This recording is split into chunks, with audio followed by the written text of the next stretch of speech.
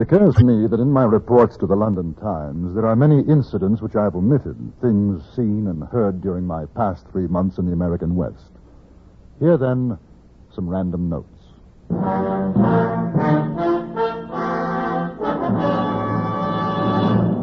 Frontier Gentleman.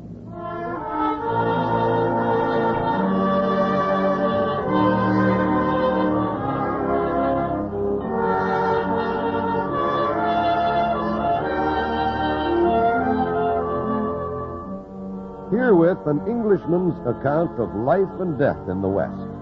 As a reporter for the London Times, he writes his colorful and unusual stories.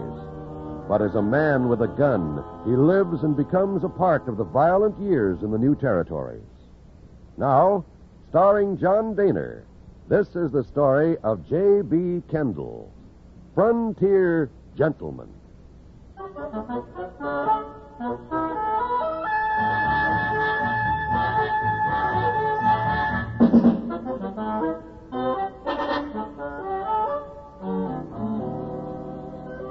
These random notes are being written as I journey from Deadwood to Cheyenne on the Cheyenne and Black Hills stage line. I recall an incident in the Montana Territory town of Helena. A tall gentleman in high hat, black broadcloth frock coat, a dirty shirt with a torn paper collar, and a most singularly unpressed pair of nankeen trousers. He stood outside a saloon with a small case of bottles set before him. Yes, sir. Yes, About a dozen men and women were crowded around, and a small yellow dog slumbering. Not magic. Pollock's original Mameluke liniment, a sovereign remedy for man and beast.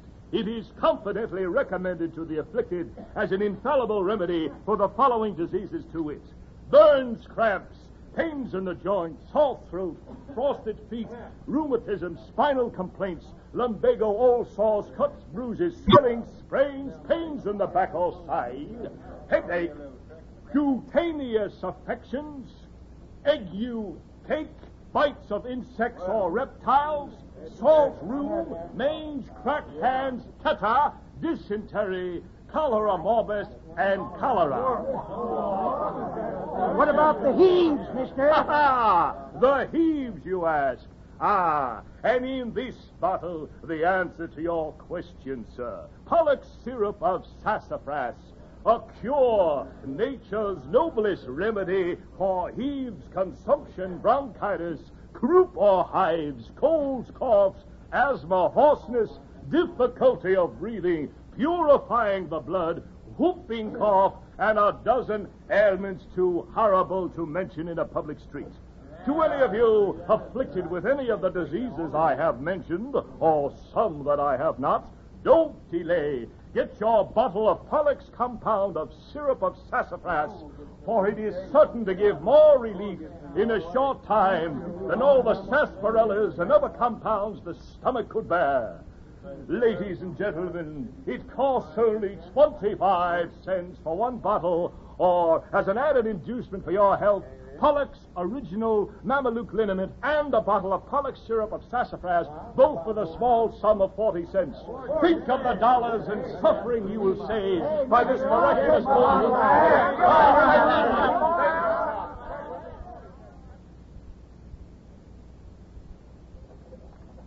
I remember the game of baseball that I witnessed between two small Nebraska towns. Suffice to say that the match began at 2 o'clock. By 6 that evening, the score stood 97-25, and a gun battle ensued which lasted for 3 days. I shall give a more complete account of that incident at a later date. Then there was the duel, fought between two ladies, rivals for the dubious hand of a swaggering young Lothario named Court Thompson. The entire town turned out for the event. The duelists were Mattie Silks and Katie Fulton. They were to fire at 10 paces, and all was in readiness. Well, sure, if you ask me, my money's on Mattie. Mattie? Sure. Everybody knows Mattie Silks.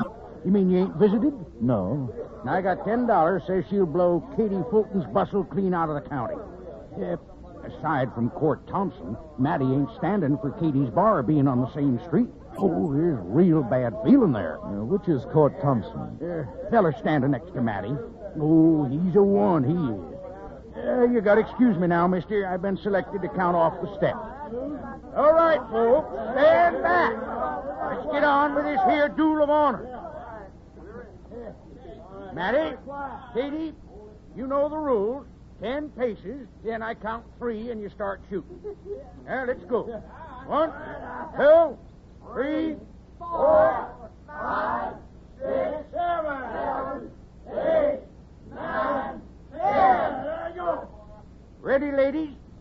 1, 2, 3. You killed me! I'm shot!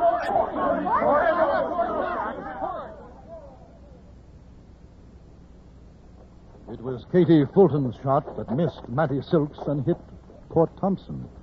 Some said she'd done it purposely, others argued that it was an accident. At any rate, Mattie took the wounded Don Juan home. And as far as I know, their love burgeoned from that moment on. I must find time to send a more detailed report on Mattie Silks. She's quite an extraordinary woman. Then I think of an old man. A miner I met in Fort Benton. His name was Shorthorn Tom. On our journey to locate his lost mine, he gave me an insight into Western speech which I have found to be most valuable. He was leading a balky mule along a winding trail, and the air was rather blue with invective. I ain't really cussing, just sort of air in your lungs. Now you take that mule. I call him a son of a gun. No, that ain't rightly so, 'cause anybody can see he ain't nothing but a son of a mule. But he's a no good son of a gun, 'cause that's the way it goes, see? Yes, I follow you. Oh, speaking of that, what exactly is son of a gun stew? Son of a gun stew? Shucks, I'll tell you. That's just about the best thing a man ever put in his inside. It's got brains and sweetbreads. Oh, gotta be a fresh-killed calf. Oh, gotta be. And tongue, liver, lights, heart, kidney. I tell you, mister, that is a something. Better than pooch any day. Yes, sir, when I find this claim, I'm going to get me a new set of teeth, and I'll show you how to make son of a gun stew. Throw everything in it except the hair, horns, and holler. Oh, that's a real grub. Sounds it. Now, tell me, what is hardtail? Oh, just a mule, like this ornery stump-sucking son of a gun. Oh, hardtail, mule. Correct. Stump sucker. Ain't you never seen a horse getting his teeth against something and sucking wind? That's what a stump sucker is. Oh, you don't want nothing to do with a critter like that. No, sir. I've heard the expression riding herd on a woman. Oh, that's courting, riding herds. Courting. Boy, you stick around old Shorthorn Tom, he'll have you talking as smart as a bunkhouse rat. Hey, you know what a woman is out in these parts? No, what? Calico, painted cat, sage hen, cow bunny, long-haired partner, quail, squaw. You know what we'd call a feller like you, green from the east? Tenderfoot, button, dude, prune picker, pilgrim, softhorn, a greener. Yes, well, what about you? Me? A rawhide, coffee cooler, pocket hunter, river sniper. Of course, fellas call me a lot of other things, too. It don't really matter what they call you, though. It's what you are that counts. Now, I take you for a good partner, mister. A real good... Shorthorn Tom never did find his lost mine. He died up in the Highwood Mountains. I was with him. Then there was the performance of Othello that I witnessed in Kansas, the Frontier Theatrical Players. Othello was a fine, powerful fellow with a broad Texas accent, a cowhand recruited by the wife of a ranch owner. Needless to say, the wife played Desdemona. Unfortunately, Othello had a scant 3 days in which to memorize his part. The resultant scene, I report. That handkerchief which I loved and give to you, I'll give it to Cassio. No, by my life and soul. Send for the man and ask him. I don't want no sweet talk, honey. Y'all take heed of perjury, 'cause you art on thy deathbed. Aye, but not yet to die. Yeah. So you confess freely about all that's in it. For to deny each article. For to deny each article with oath, cannot remove or choke. something, that I do grunt. Honey, you all gonna die. Mercy. Amen. And have you mercy, too? I never did offend you in my life. Never loved Cassio, but with such general warranty of heaven as I might love. I never gave him token. Look, I saw you. You know the handkerchief. Everything. He found it then. I never gave it him. Send for him hither. Let He him... confessed. What, my Well, lord? you know, he been dealing off of the He bottle. will not say so. Well, he won't for a fact. Honest Iaga stopped his mouth. Oh, my fear and turkey. What is he dead? Had all of his hair been live, my great revenge had stomach for all of them. Alas, he is betrayed and I undone. Out strumpet. Weepst thou for him in my face? Oh, banish me, my lord, but not kill me. Down strumpet. Kill me tomorrow. Let me live tonight. No, sir. But half an hour. Being done, there is no pause. But while I say one it is prayer. too late. Now. Oh. You take your hands off Miss Boone, Sam, or I'm coming up there and rip the hide.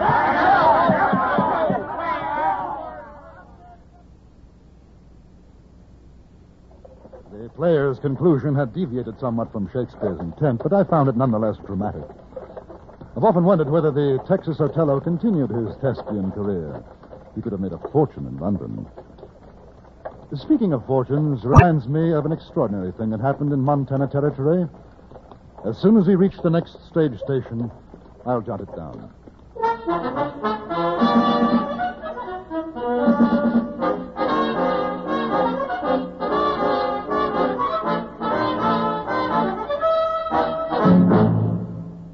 In a moment, we return to Frontier Gentlemen.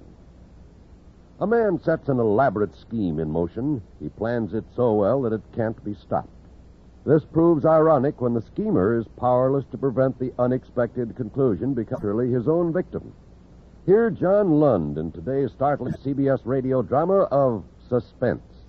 Lund will play the fast-talking promoter who overplays his own hand. It's a story well calculated to keep you in suspense. Today on most of these stations. And now we return you to the Anthony Ellis production of Frontier Gentlemen.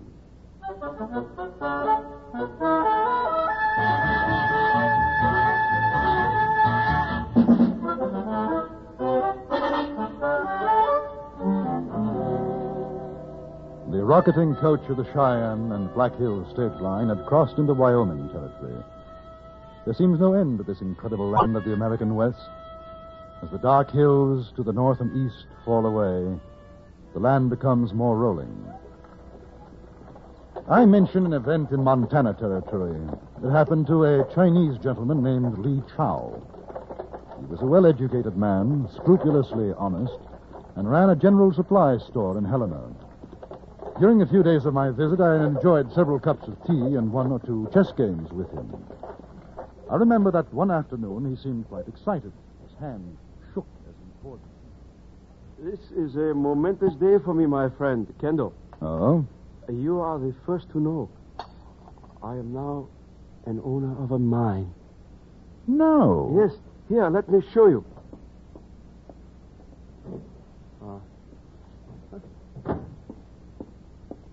There. A legal document which gives me possession of the Lucky Hand placer claim. Well, is it good? Good. Oh, my friend Kendall, I have paid for it with my life savings. $40,000. You know that some men have been bringing me their gold dust to keep for them, as in a bank. Yes, I remember you telling me. It was their claim which I bought. I took much time, much trade talk, but finally they agreed to sell. And now I am a mine owner. Oh. As soon as I have made my fortune, Kendall, I shall return to China and live the remainder of my life in peace and security.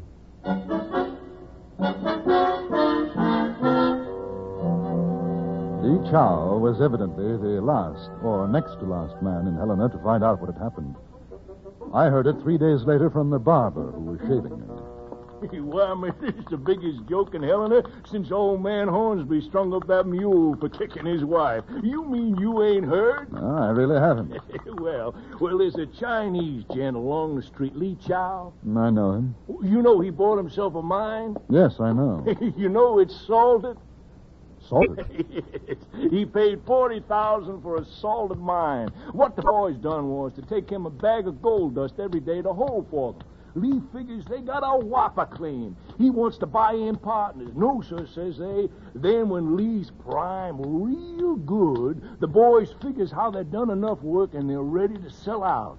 Lee Chow buys for $40,000. The fellas take that dust and vamoose, leaving Lee Chow with a deed to a vegetable farm. That's all it's good for. Hey, hold your head still, mister. I don't want to slash it. Yeah. Does he know yet? If he don't, he's the only man in Helena ain't. What about the men who sold the claim to him? Well, last I heard, they was headed for California.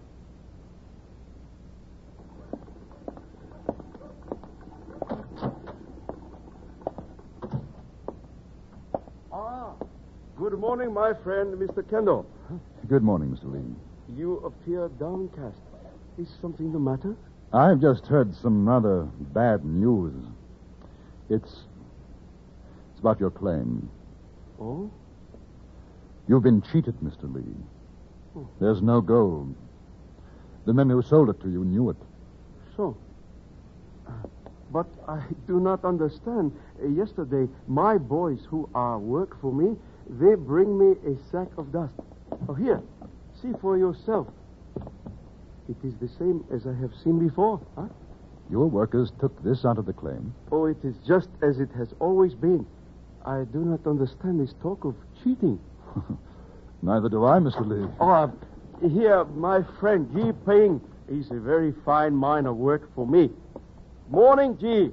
Good morning, Lee. Good morning, honored sir. How do you do, sir? Oh, my friend here, Mr. Kendall. He is worried about the claim. He's worried? Why? Well, there is talk of assaulting the mine. The salt then is of gold. Here, from the work of yesterday. An ounce more than the first day. I do not know from where you hear this bad news, my friend, Mr. Kendall. But if the rest of my life is as unfortunate, I shall indeed be a rich and happy man. Will you take a cup of tea with me? Perhaps a game of... A day or so later, I left Helena and didn't return for about 3 weeks. And then it was only to spend an hour or so arranging for transportation to Fort Benton. I went to the store of Mr. Lee Chow and found to my surprise that it was closed. I walked to the barber shop and over a hair trimming learned what had happened during my absence. Lee Chow? Mister, you whisper that name around these parts. Say, ain't I seen you before? Yes, I came in for a shave a few weeks ago.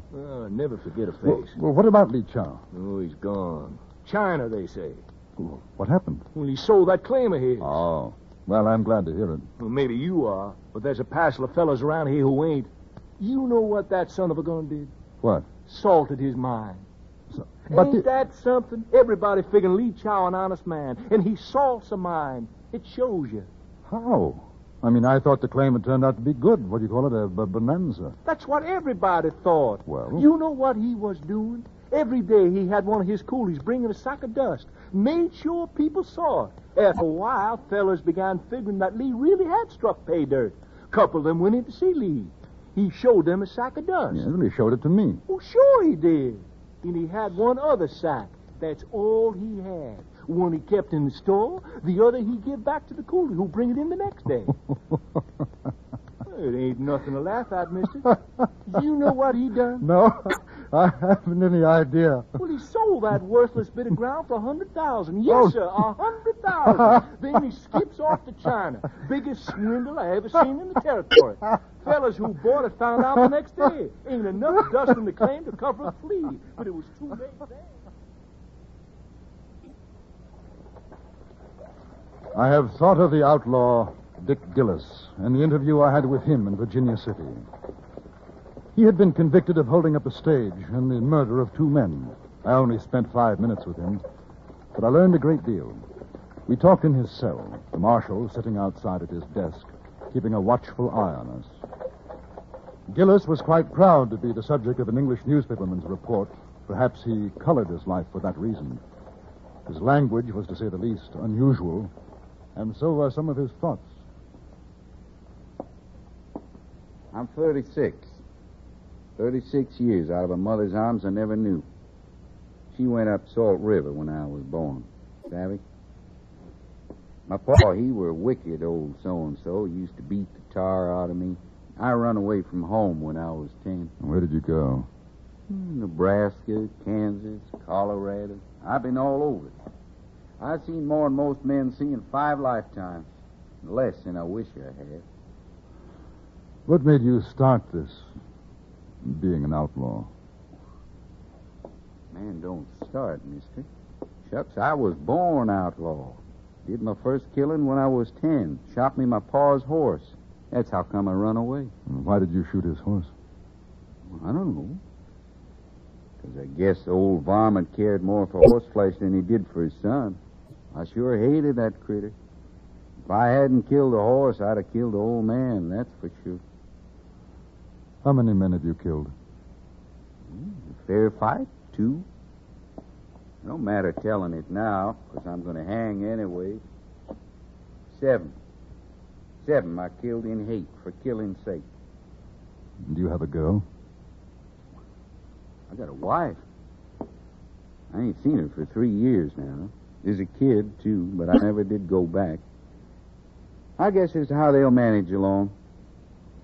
You know, a man like me oughtn't to take up with a wife, nor kids. There's something all fired wrong. Wrong? A fella like me.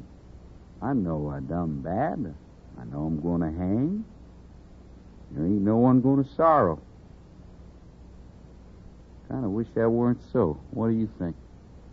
I know what you mean. If I had me a 44, I'd shoot my way out of here. And I'd head me for the hills and live, you know? It's funny how quick a man forgets the smell of grass and sage. I should have been one of them poet fellas. I knew Jack Crawford once. You ever meet up with him? No. When you think of hanging.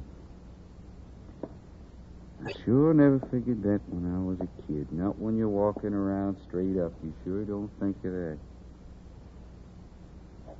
I tell you something. I got me a feeling inside. Oh, it's twisted. Looped up like it. I'd like to ask you a favor, mister. What is it? You write what I'm telling you in that English paper of yours. You say maybe somebody sorrowed when I got my neck broke, huh? Make it up maybe like my wife or my kid heard and they sorrowed. I will. Day comes when a man gets to be alone. Ain't nothing more to look at except what's inside. I sure hadn't ought to kill that horse, you know?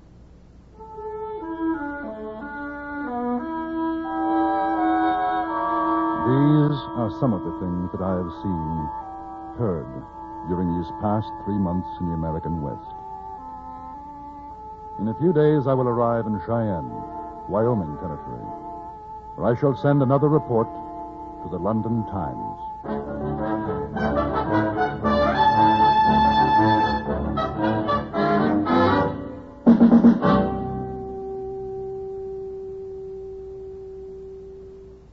Frontier Gentleman was written, produced, and directed by Anthony Ellis and stars John Daner as J.B. Kendall. Featured in the cast were Virginia Gregg, Jack Moyles, Peter Leeds, Vic Perrin, Joseph Kearns, Jack Crucian, and Winston Ross. Music was composed and conducted by Wilbur Hatch.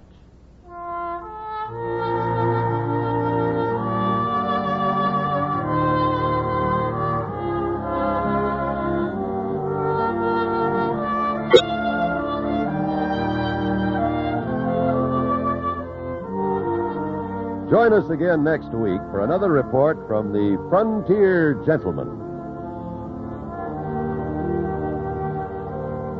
John Wall speaking. This is the CBS Radio Network.